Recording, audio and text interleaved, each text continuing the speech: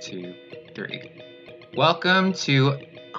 I thought we did that already. There, we gotta do it at the same time. So we're just gonna say recording.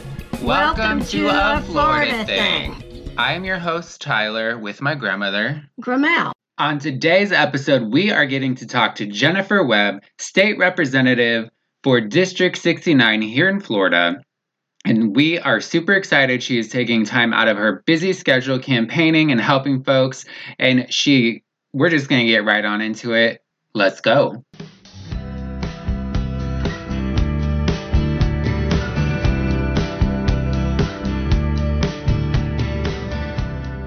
Good morning. How are you? Doing well. Hi. Hi. Looking forward to getting to know you better. Oh, good. Me too. So I'm Tyler, and this is my grandmother, Margie. Hi, Margie. Tyler, I was reading your poetry this morning. Oh. Yeah. Awesome. That's great. Now he will follow you anywhere. So we have 2 bookcases full of poetry. We like books. We build libraries wherever we live. So probably poetry and Southern Lit are our biggest 2. Oh, and I think I see Confederacy of Dunces. Is that what I see right there? It's totally what you see. You ought to see my bedroom. There's just room for a bed in there. Even my bug man had said, Margie, you need to get rid of some of these books. And I said, bite your tongue. Even though we keep giving books away, there's certain books that you want to hold on to, and I don't know. Right. I kind of live to read. Well, okay, so what are you reading right now since you live to read? Now I need to know. What, Margie? Well, right now I'm reading Gutsy Women by Hillary and Chelsea Clinton. Okay. And I'm reading Rodham by Curtis somebody. It's about Mrs. Clinton again. It's a story of fiction, and this is what would have happened to her if she hadn't have ever become Mrs. Clinton. Oh, I heard about this on NPR. Yeah. Last week in the morning. Yeah. Oh, I'm going to write this down. Hold on. So part of our podcast is we read books by Florida writers, and then we interview them. So one of the writers that we read, her name is Susanna Daniel, and her really good friend is Curtis. Mm-hmm. Her book, and so she sent us that book, Rodham. She knew I was reading a book about the Clintons. So you're on to something. Create a podcast about books, people and Florida writers, and people will send you what you love most, which is books. I'm waiting for tomatoes and lemon pie now. So we have a few questions for you. Okay. So our podcast is about Florida. So can you tell us a little bit about your life in Florida? Sure. So I got recruited to the University of South Florida. I'm an anthropologist by training.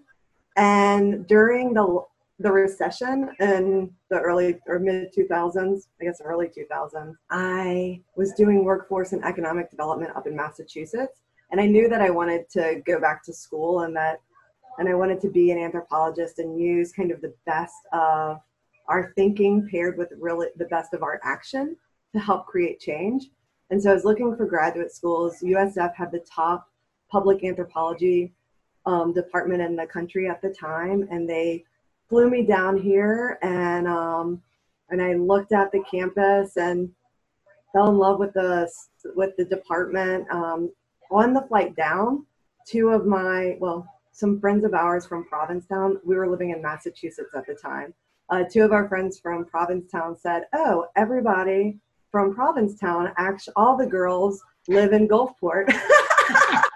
Yes. Gulfport. Right? You already knew. All the girls live in Gulfport. We all have houses during the off season up at the Cape. So why don't you come on down? Just check it out. You'll love it. And so we did. We rented a car and drove across the bay, but it seemed like an eternity away. And I was really nervous about going to grad school. And I also was going to help start a new office there, the Office of Community Engagement and Partnerships. And so I didn't know what everything was going to entail. And so I lived in Lutz. We lived in Lutz for the first 3 months, which is right by campus, the closest part to campus. Did not really love Tampa. Did not really love Lutz. Basically, at the end of my first semester, I was like, it's worth it. I know what I've gotten into now. So we packed up everything. We got this amazing little apartment. So, Beach Boulevard in Gulfport. You know where the Peninsula Inn is? Right across the street, it was where we first lived. It was magical. It's this bright green building with purple doors and a magical little garden on the side. All of the restaurants would deliver to our apartment, like from the Strip. It was closer for me to go next door to get coffee from Manja Gourmet at the time than it was for me to walk back to my kitchen. And it was just exactly what we needed. Like, we needed a lot of community because graduate school is so isolating.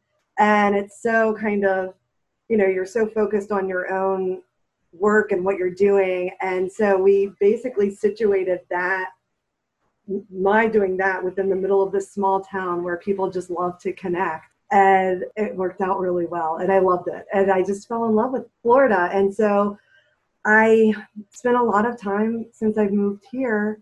Well, the first, 7 years after I graduated from grad school, I stayed at USF. I think they say USF stands for You Stay for Life. Or You Stay Forever. And I, stayed there and got their department up. I was the director of community partnerships for the Office of Community Engagement and Partnerships. And so I would pull together faculty, grad students, upper level undergraduate students, and community partners to solve issues. So when I first moved to Florida, the area around USF had the same infant mortality rate as Bangladesh. Wow. Third world country. Wow. And that was one of the first projects that the university that we poured our resources into, partnering with the community to decrease the number of babies who are dying in infancy. I mean, that's unbelievable to me. Right around Moffitt, USF Med School. I mean, there's so much medical expertise, our nursing school in that area. We did projects to understand why different channels are filling up with sand over in Pinellas County, how to attract the tech industry to Florida, like what supporting an industry looks like, what kind of educational institutions we need. And so I helped pull together, how to decrease hunger and food insecurity in kids throughout the Tampa Bay area. So I helped pull together those partnerships. And USF won an award for the most engaged campus. And I decided I had run for office once and I knew that the next time I ran, I wasn't going to be able to stay at USF because my job couldn't be segmented down into a part-time job. And so I started my own firm and went into the private sector, kind of doing the same thing that I was at USF, but just instead of connecting university people, I would be the researcher on the project. And it was a lot of fun. And I did that. And so that's what OmniPublic is. I have a firm, and my partner, Cesar Hernandez, he pretty much holds the reins for the most part, because I love governing so much and helping people and helping to problem solve. And especially right now with the COVID-19 crisis, I mean, I spend all my time helping people get their unemployment and fighting for people and connecting them to resources so they can get food. But even though I didn't move here until 11 years ago for graduate school, my whole childhood I'm from Louisiana. And so, originally. So the Gulf South is my home. And that's why I was reading there's some of your Gator poems, and I just love them. What part of Louisiana? Baton Rouge. Oh, awesome. Yeah, and my spouse is actually from New Orleans. Cynthia's from New Orleans. Awesome. She went to high school there. And all of my best memories are on the beaches in Florida. The last picture I have of me and my dad, a week before he died, was on the beaches, him holding me in the surf on the beaches and in the Panhandle. Yeah. Oh, wow. I know. So it's a special place. And when we moved here, I had a feeling that we were going to stay. Because and I love Gulfport. I love the people. I mean, Yeah. That's It's really quirky. interesting when you were saying that you were connected to the community, because Gulfport is kind of a gem that you kind of, not everybody really is turned on to. So it's cool that you got plugged in there. And what else have you kind of found about those community networks and making them in Florida compared to maybe other places you've lived? Massachusetts was the hardest place I've ever lived. I mean, I even did a study abroad in France, and it was more similar culturally to Louisiana than Massachusetts was, because people are very, like, you have to show up a place forever before people tell you hello. It's Wow. absolutely not the South. But here, there's enough of like, even if people have moved here from the Midwest or from, Massachusetts or New York, the cultural expectation is that of community. And so people kind of do what's expected of them, even if it's not what they're accustomed to from based on where they moved. And so even though there's this like interesting melting pot here and mixing of different people from different backgrounds, it's like the sense of community, people love where they live. My district has 12 different cities in it. I have more cities than anyone else. I go all the way up to Seminole and North Reddington Beach, and all the way over. My district goes all the way over to Kenneth City, Pinellas Park. So it's huge. I mean, it's just sprawling. And it's really cool because people like pick where they live. They don't pick like a neighborhood necessarily. They pick a city. Like people who live in Gulfport love that we live in Gulfport. Yeah. And we want to keep Gulfport weird, and we can appreciate that Kenwood is equally quirky and weird, but we don't want to live in St. Pete. We want to live in Gulfport, And it's like people who live in Treasure Island love that they live in Treasure Island, even though it's right across at a short bridge jump to Madeira Beach. They don't want to, they chose Treasure Island. That's where they love to live.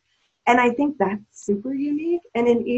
And because of that, in each little city, there's their own network. So we got pulled in by the lesbian connection from Provincetown. Mhm. Apparently, back in the 70s, they were going to set up Gulfport as an intentional lesbian separatist community. Isn't that wild? And there was also one in Arkansas. And, Of course, and why so not? like in this like very, I don't know, I guess it's like a remnant of like what was happening of their attempts in like the 90s to settle, like to have safe places for lesbians to gather, that artists started coming here. And then in turn, Cynthia and I ended up in Gulfport, which is. I love that. When Tyler started this podcast, we traveled to different libraries. Then we went all the way down to Gulfport.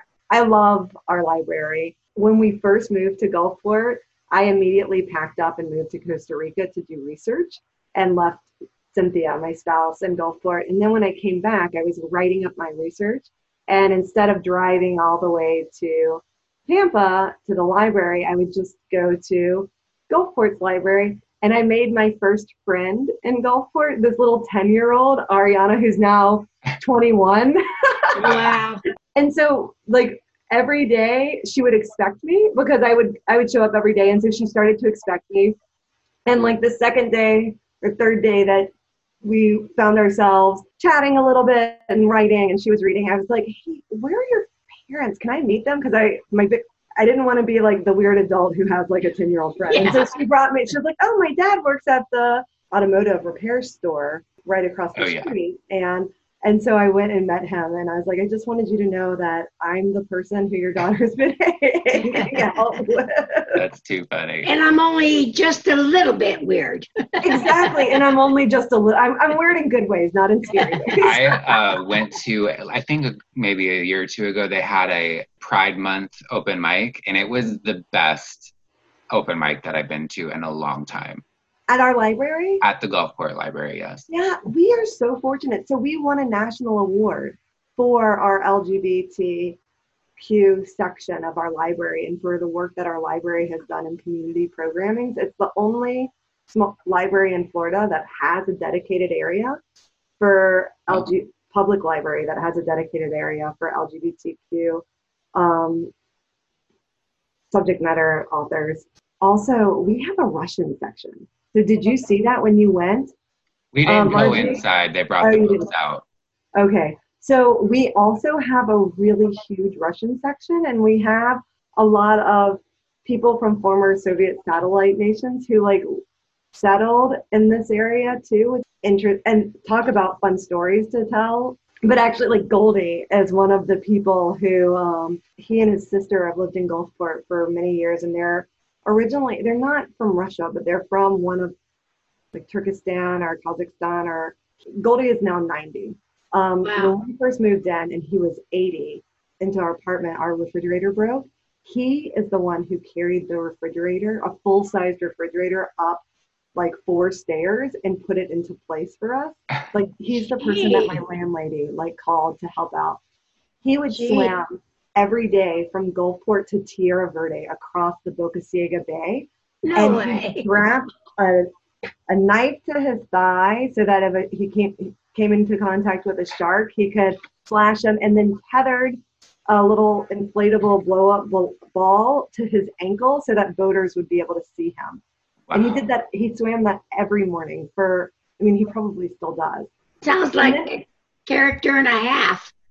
yeah, well, and the other thing why I knew that we were going to stay in Gulfport is we always adopt dogs, and I was walking our dog Basil down the street when we first moved to Gulfport, and it was like 10 o'clock when all the storefronts are opening and the shopkeepers are like opening their doors.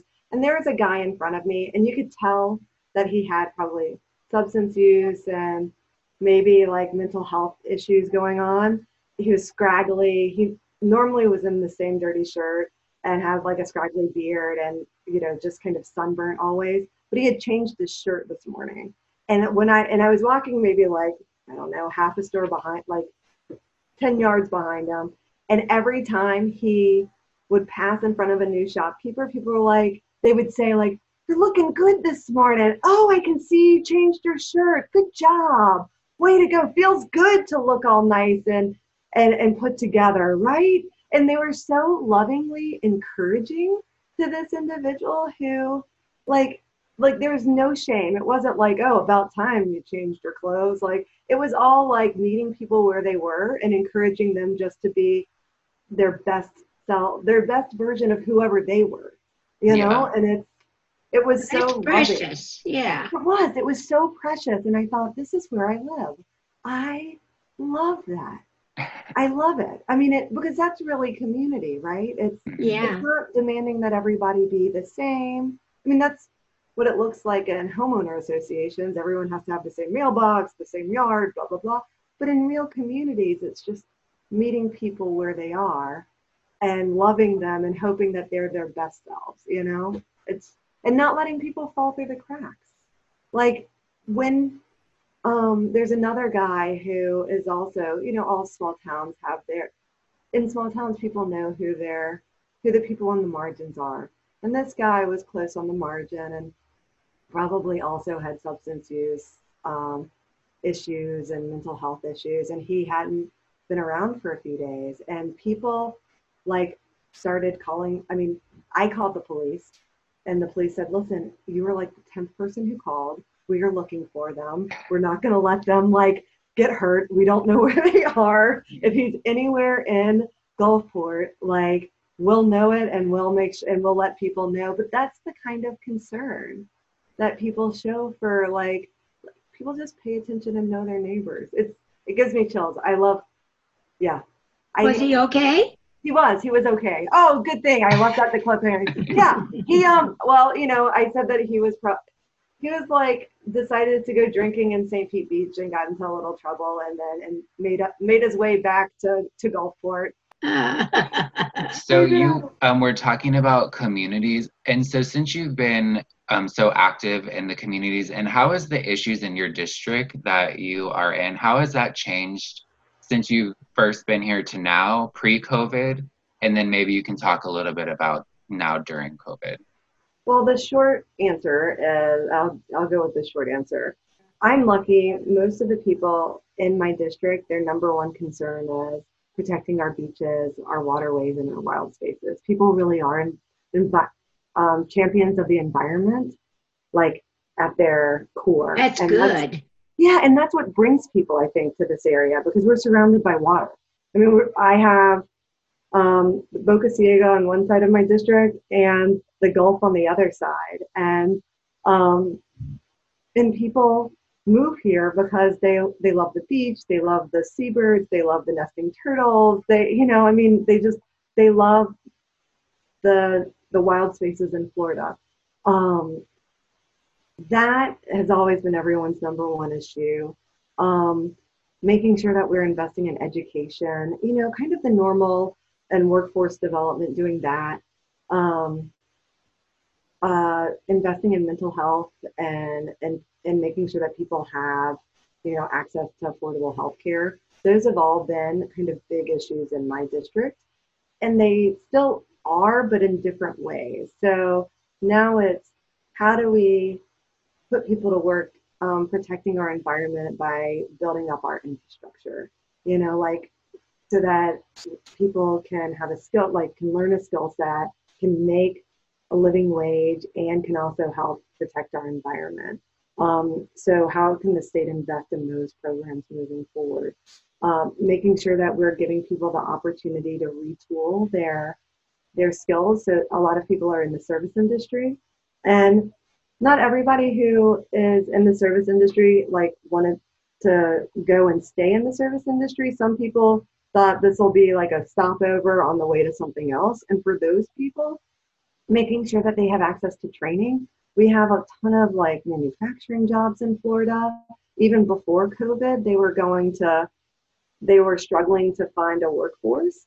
And so I had been pushing to make sure that we were connecting people to apprenticeship programs. And these apprenticeship programs, you get paid while you do it. Mm-hmm. You get money into your 401k, you get health insurance. Some of them are unionized. I mean, they're good. We have some good jobs that are in desperate need of workers right now. All of our building trades, all of the people in the building trades, they're phasing out. We're going to have a dearth of people who can go and work projects already.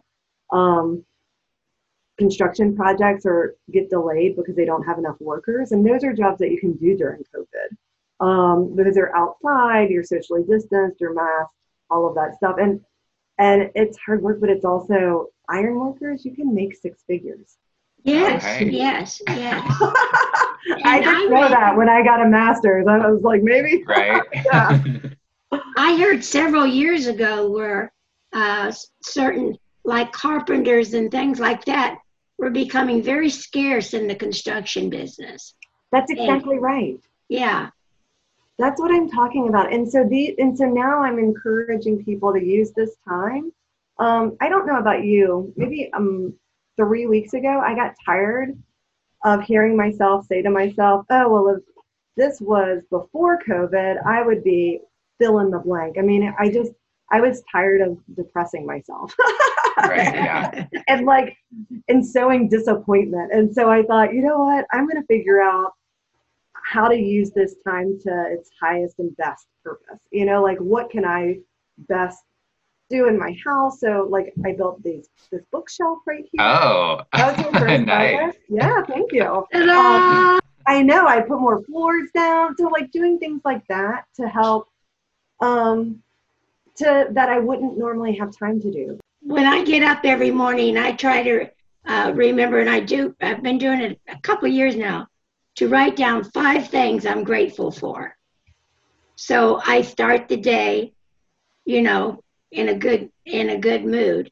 And that does help. And when the COVID started, and there were so many things we have no control over anymore. And I said, all right, I'm going to have control over being organized, which actually only means putting on a bra in the morning. And so I think we ought to always realize the things that are things we can control and the things that are good in our lives. Yeah, and I'm in control of my mood and whether I choose to be grateful or dissatisfied. And I love that I do the same thing in the morning. I started that probably 10 years ago. I was I would get overwhelmed in the morning because as soon as I woke up, my dog would be begging to go outside. The cat Yes. would be meowing at my face. The bird would be like, feed me. My spouse would be sleeping and I had to like do everything. So I just like get I would just get in kind of a foul mood. And I thought, this is so silly. These are all things I've welcomed all of these little creatures into my life and I love them. And this is like what putting love out into their life looks like. It's walking the dog, it's feeding the cat, all of those things. So I would, in the morning, as soon as I woke up, I would stay perfectly still and just say a little gratitude prayer and thank God for all of the little blessings in my life. I love that you do that too. Well, this morning I thank God for bananas because I have kind of fell into the discovery of banana at night. The last thing is helping me sleep. And it works. And last night I couldn't sleep. I said, there's one banana out there on the dining room table. And I came and got it. And then within 20 minutes, I was asleep. I kind of wanted to ask you a question about, so what would a day for you and your position look like? For those who may not know, like what all it is that you do, what would a day look like for you? Yeah, so I wake up at 6 in the morning and I curate the news. So I read through the Tampa Bay Times. I read through Peter Schorsch's morning blog where he kind of does a digest of all the news. I read through the New York Times and I pull out things that I think are important for my constituents to know, and I schedule them throughout the day on Facebook. So I share that information with people. And then I also read up on what's going on, of course. Then I have coffee, walk my dog. I have been a member of a 12-step meeting for a long time. And so I go to my meeting. I like 21 years sober. So I do that every morning to help take care of myself. Congratulations.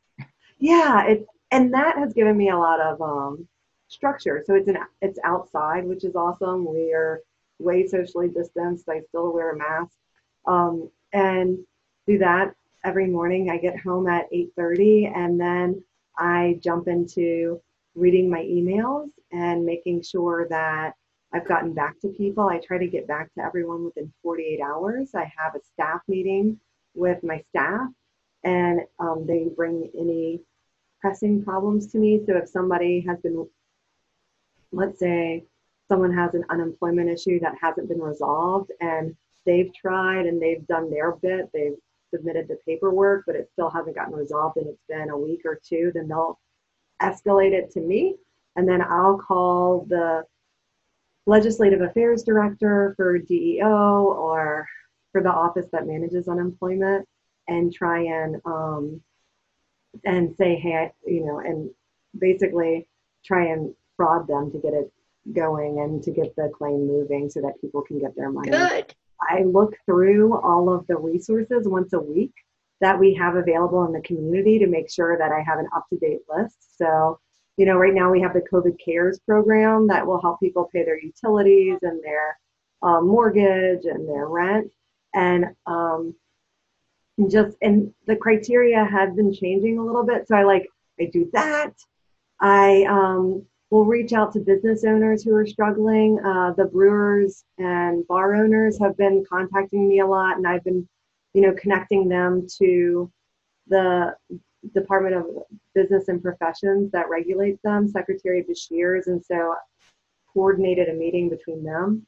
So he's coming on Monday to talk to them and to talk about what we need to do to ensure people's health and just to play through different scenarios of when different businesses may open. What else do I do? Write a lot of I make a lot of phone calls on behalf of constituents, write a lot of emails, trying right now to put pressure on the executive office to help small businesses so that they don't have to pay their taxes all at once, so that it can be put on a payment plan. The problem is, and this is the thing that I think people don't really get, is they're kind of complicated. So you think, oh, I pay my taxes to the government so the government can control when like they can decide whether to put me on the payment plan or not or whatever. Well, Florida sells everybody's debt to a private company on June 1st.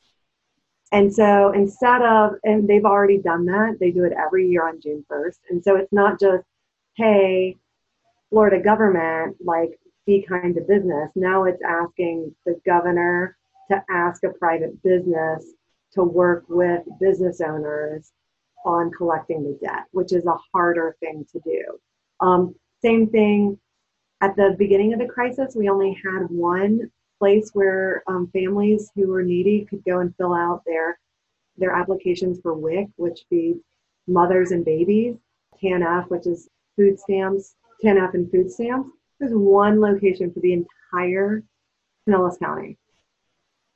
And so I had to figure out how to get them help and who I needed to call and what undersecretary. And so it's a lot, like everything that's not working. And this is, I think, back to your earlier question, what I think people are seeing now is how our state isn't working for Florida, like for normal Florida families, and how it's not working for normal Florida businesses.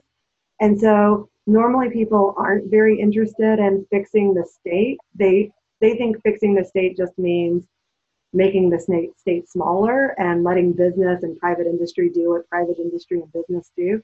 But during times like this, you need a state that functions. Like we need a government that we can count on, and we don't have that. And it's so apparent in every different way possible. I mean, it's we've got a lot of work to do, and it doesn't mean spending necessarily a lot of money to fix it. It could mean streamlining processes or not having so many, like unemployment. There's no reason why we need to have why we have to have people jump through so many hoops. Right. Like you have to prove that you worked 80 hours a month, or were looking for jobs or volunteering. Well, there's not jobs right now. So why would we require people to do that at this time? That's unnecessary. And for every requirement that you have a person who has to check to make sure that the requirement is done, or you have to have a customer service representative helping people to figure out like why their job search requirement that they put in, like why they still got denied and all of that. And it's like, no, just make it easy, and you're saving money, and we can move that money into other areas where we need it, like maybe into the people who are in Department of Business and Professions who are working with small businesses to help them reopen. Like if we had a lot of people there who could, and small businesses could submit a reopening plan that was checked, and that there was somebody in the government actually working with them to make sure that they were maintaining the public's health and keeping people healthy and safe, then we could not have just a blanket one size fits all. We could be more nuanced, like we could make policies that made sense instead of closed, open. It's like whack-a-mole. It's so nuts. So that's what and I do that until about 8 o'clock at night. And I call people back. I call constituents back. I do things like this. I give weekly updates. I go to a lot of virtual meetings. Yesterday, I had the privilege of presenting at an academic conference for people in the public health profession, because I do a lot in public health and my academic life. And so I got to present on health disparities, policy, and COVID-19, and how to reduce the health disparities there, which was pretty cool. That's amazing. And it sounds like your background has really prepared you for this moment in a way that maybe other folks weren't. Oh, that's really kind. I do feel, yes, absolutely. Actually, that's an accurate. I wish you were my representative. I'd let you put a sign in my yard. Well, so that Largo is my adopted city. And I actually have a Largo picture in my office because your city commission brought it to me. And your mayor and your city council members visit me every time they come up to Tallahassee. Wow. So I joke and I say Largo is my adopted 13th child. And so this is an election year. How has the current moment changed your plans or how you're, getting out there with constituents? So safety first. We're not knocking on doors. Even with the masks on, we're going to start doing lit drops though. So just leaving something for people to read, because what research has shown is that there's actually minimal transmission, negligible transmission through surfaces. And we're doing a lot of phone calling, which is challenging because even with phone banking, when you have a group of people together, they can spur each other on and encourage each other to stay and call for just 10 more minutes. But because we're not getting together, trying to make sure that people are doing it from their homes and following through and still excited and that. And so I have, we kicked off our virtual phone bank last night. We actually are going to start our first phone bank today at 11. And what we're doing is really calling and checking on people and making sure. I did this a lot at the beginning of the crisis, just me and my staff calling people, asking, are you okay? And so we're doing it again now, having those follow-up wellness calls and just a light, just so that this is an election year. And I think that's important. I think if it wasn't COVID-19, I would just go into a hard pitch like, hi, my name is Jennifer Webb, and I'm running for re-election to be your state representative. That seems really false in this climate. I mean, it seems absolutely inappropriate to start there. The conversation right now should always start with, how are you? Do you need anything? Yes. And people are lonely and people are scared. Yes. And so that's where it needs to start. And so retraining volunteers who have worked on my campaigns in the past and this isn't the hard. Also, campaigns like currency is excitement and I don't know. It's excitement and joy and rah rah. That's not appropriate. I mean, I think genuine caring is what needs to come through, not excitement for the candidate. And so it's, my concern for you is a manifestation or a reflection of Representative Webb's concern for you and your well-being. How are you? Can we help? Just so you know, she is running for office for re-election. She was able to get a lot done as a freshman, and that's why she wants to go back, so that she can fight for our families during recovery. And that's really that's the biggest change is the messaging. And for me personally, I had to decide during this crisis, I mean, I'm blessed. I know I can think of 1,000 different ways to give back to my community. I don't have a lack of imagination when it comes to how can I best be of service. At the beginning of this crisis, especially because we were sidelined and the unemployment system was working so terribly, I had a conversation with Cynthia, my spouse, of is the legislature the best place for me to be right now? Is this where I can be most useful, or do I need to go and jump in and help out the numerous nonprofits that are doing important work? The county is picking up a ton of slack. And so I actually had those conversations first with my wife, and then with the county administrator, with city people, and to make sure, because it really is about giving back to people. It's really about helping community. And I decided that this was the best place for me to be, because and that's why it was so wonderful to hear you say, oh, you have the right skill sets for this, was I had to get my footing and figure out how to be effective in this new normal. And luckily, I have the time and ability to figure things out quickly and to dedicate the time to figuring it out. And so I was able to do that and mobilize that knowledge for everyday Floridians. But it was it was tough because this has been really challenging to see our state fail so terribly and to be part of a government that's just like been totally ineffective.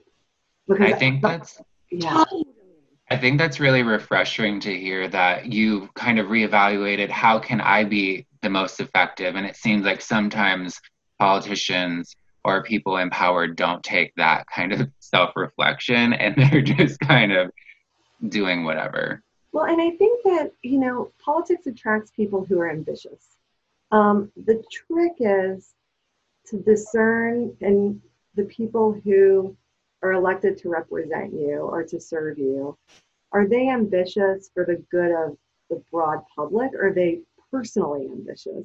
My ambition has always been to to like on behalf of Florida. It's not about like I don't need to be a state rep. I don't need to be elected. It's not about personal ambition. If I think somebody else can do the job just as well, and I can do something else better, then I'm going to go and do that something else because at the end of the day, I want to leave Florida better than I found her.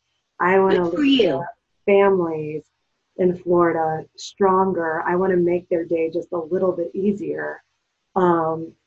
Each and every year that I pass legislation, and our local businesses too, because it's a misnomer that Democrats aren't good for business. We're actually very good for small business. And what we've seen through Florida is that the majority party, the Republicans, have really left small businesses behind. We only funded 1,000 businesses through the Small Business Bridge Loan Program, which is our major program for providing small businesses support during crisis. We totally cut the budget.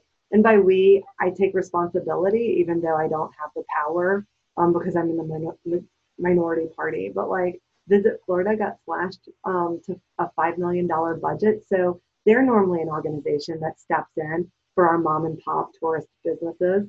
And they weren't able to offer grants, not even loans, just here's money. We know that you are hard hit. And they couldn't do that because they hardly have an operating budget. All of the SBA programs, the way just selling small business owners, selling the debt of small business owners and the taxes to a third party, knowing that our government, our executive office should have known that small businesses would need help. Yes. And they should have known that. They should have anticipated that. I'm a small business owner. I know that. I mean, it's not, but they just took their eye off the ball. They were more worried with the larger corporations and all of these other things. And it's like, they absolutely should not have sold that debt in June 1st. They should have said, we'll sell it to you contingent on you working out payment plans with all of our small business owners. I mean, that makes sense to me. And so now I'm getting more back into the gear of, okay, I've identified all these problems.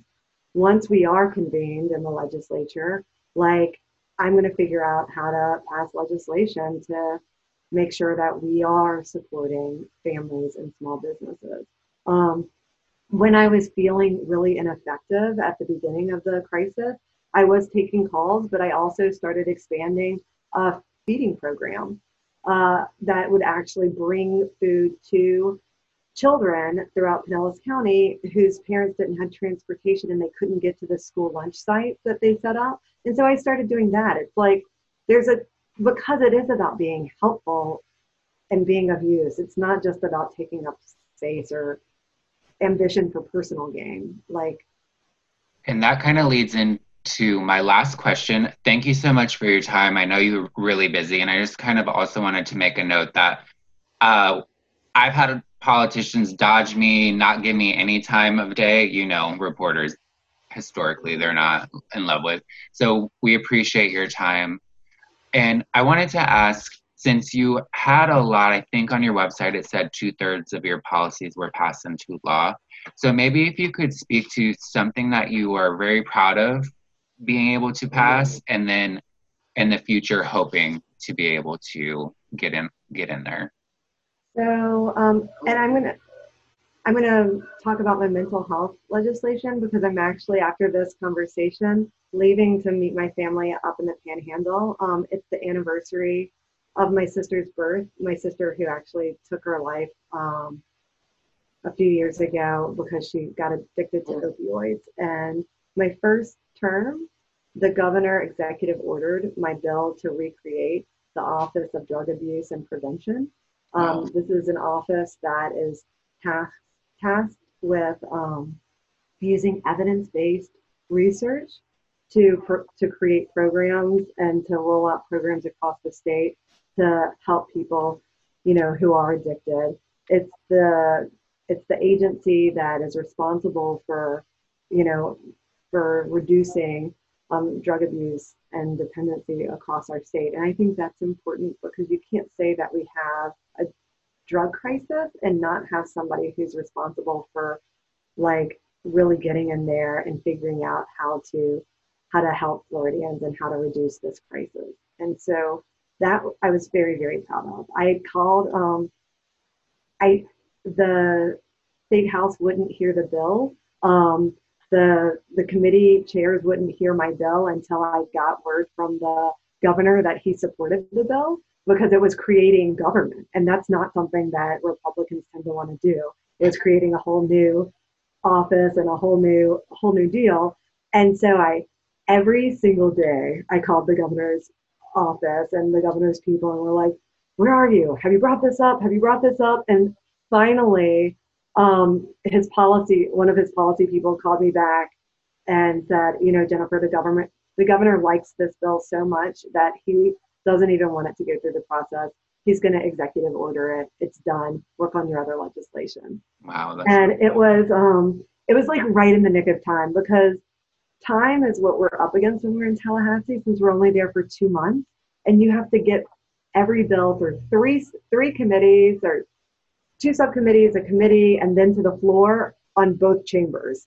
So a lot has to happen in those 2 months. And I was very proud of that. And I thought that, and in last session, what I worked on was reducing the number of juvenile Baker Acts, because we know in Florida that we have this school like that.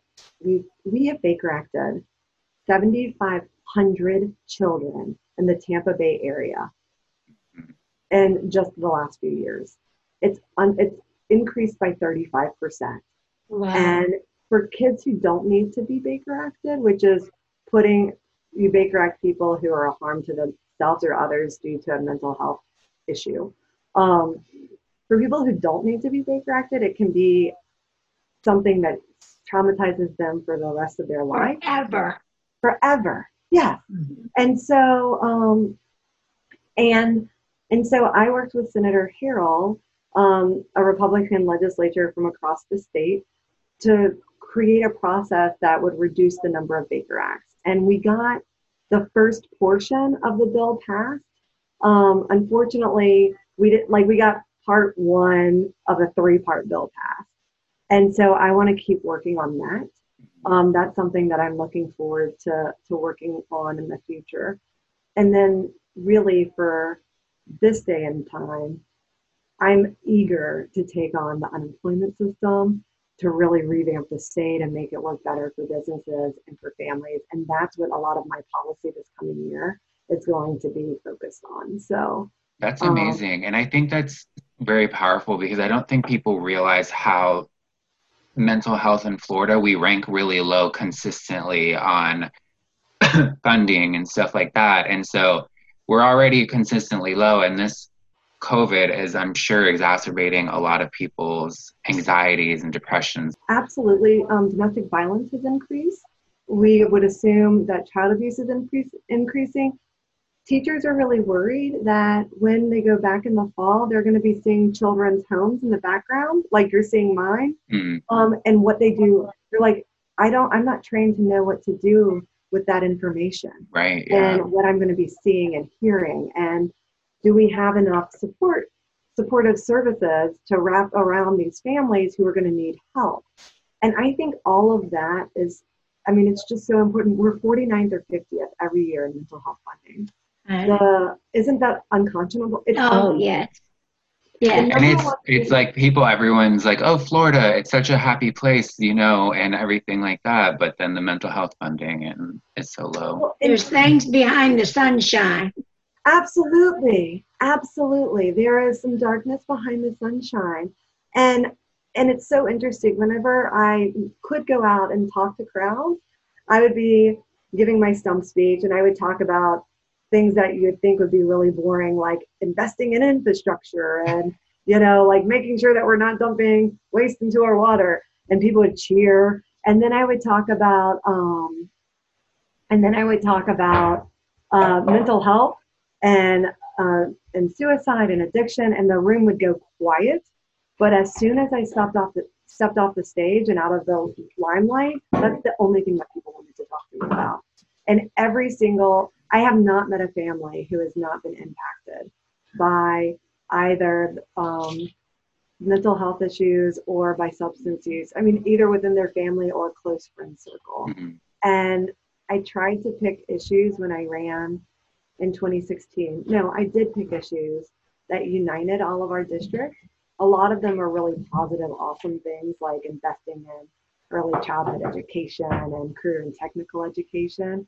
But the one thing that also connects us all is this crisis. And so this coming month, every week, I'm going to be doing Facebook Live with mental health professionals talking about how to know when how to know when just your blues have become depression or your anxiety, like your coping strategies are no longer helping, like all of this, because I think not all of us got into good coping strategies, like making sure that we're practicing gratitude. Those are amazing coping strategies. Not everybody's as amazing as you are, Margie. Some people are like, I'm old, so I've learned. I talk to people and they're like, I started drinking half a bottle of wine a night, but I've been doing it every night now for 4 months, and I don't think that's good, and I'm worried about it. And like just things like that of like how I mean, we don't have a lot of models for how to appropriately deal with stress. People aren't getting out of their house and exercising, which is a great way. Yes, and that's so important For reducing stress and elevating your mood. So, we're going to be talking about that. I'm going to be talking with professionals about that this coming month. I mean, every week we're going to do a different. First week is just like coping strategies. Second week it will be addiction. Third week will be how to spot abuse. Because also we're home more, so people are hearing their neighbors and like, should I call someone? Like, is this lady okay? All of this stuff, and people want to be good neighbors and they don't want to overreact. And so how do you know what to do? And then the third week will be adolescent health. Kids have been really negatively impacted emotionally by being home and not being able to socialize with their friends and with the uncertainty with school. And then finally, mental health for parents and caregivers during school. So. And I think that's so amazing. And I mean, too, like being open about your recovery, like for me as well, like I've been in recovery for 9 years, and people at my readings, they want to talk about it with me, either recovery or alligators. Those are like the two things. Hey, that's exactly what I wanted to talk to you about. Yeah. Recovery and alligators. I want it all. The two things people always want to talk to me. And I'll talk about those two things all day. But thank you so much for your time. Is there anything that we talked about a lot, but is there anything else that you wanted to touch on and that you think people should know? Oh, so right now I'm ending everything with, if you need help, give my office a call. It doesn't just have to be with unemployment insurance, with the Connect system. It could also be, we have tons of resources. We update them all the time. We know, and we will maintain anonymity. We'll give you the resources. You don't even have to give us your information. But give me a call. My personal cell phone is 727-320-6275. My email address is Jennifer, Jennifer, Webb, W-E-B as in boy, B as in boy, at myfloridahouse.gov. And reach out to me there. We'll get you connected. I know that the times are tough right now, but I know that we have amazing community. To bring it back to the beginning of the conversation, what I love most about Florida, outside of the wild space, almost as much as the wild spaces, is the community and how people stick together and they really come through for one another. And so consider me somebody that will help come through for you. You are a real eye opener. That's great. I have a love-hate relationship with politics. So you made me love it more today. Oh, thank you. Thank you so much. Thank you for spending the morning with me. I'm really happy to do this with you. I'm glad we could figure it Back out. at you. And I know today is an important day for you, so our thoughts are with you. Thank you so much, and have a great weekend and everything coming up. I know you got a lot on your plate. Thank you. You were a delight to talk to. Y'all were as well. I know. I would be in a book club with you any day, and I don't say that lightly. Music to my ears. Bye, y'all. Bye. Keep smiling.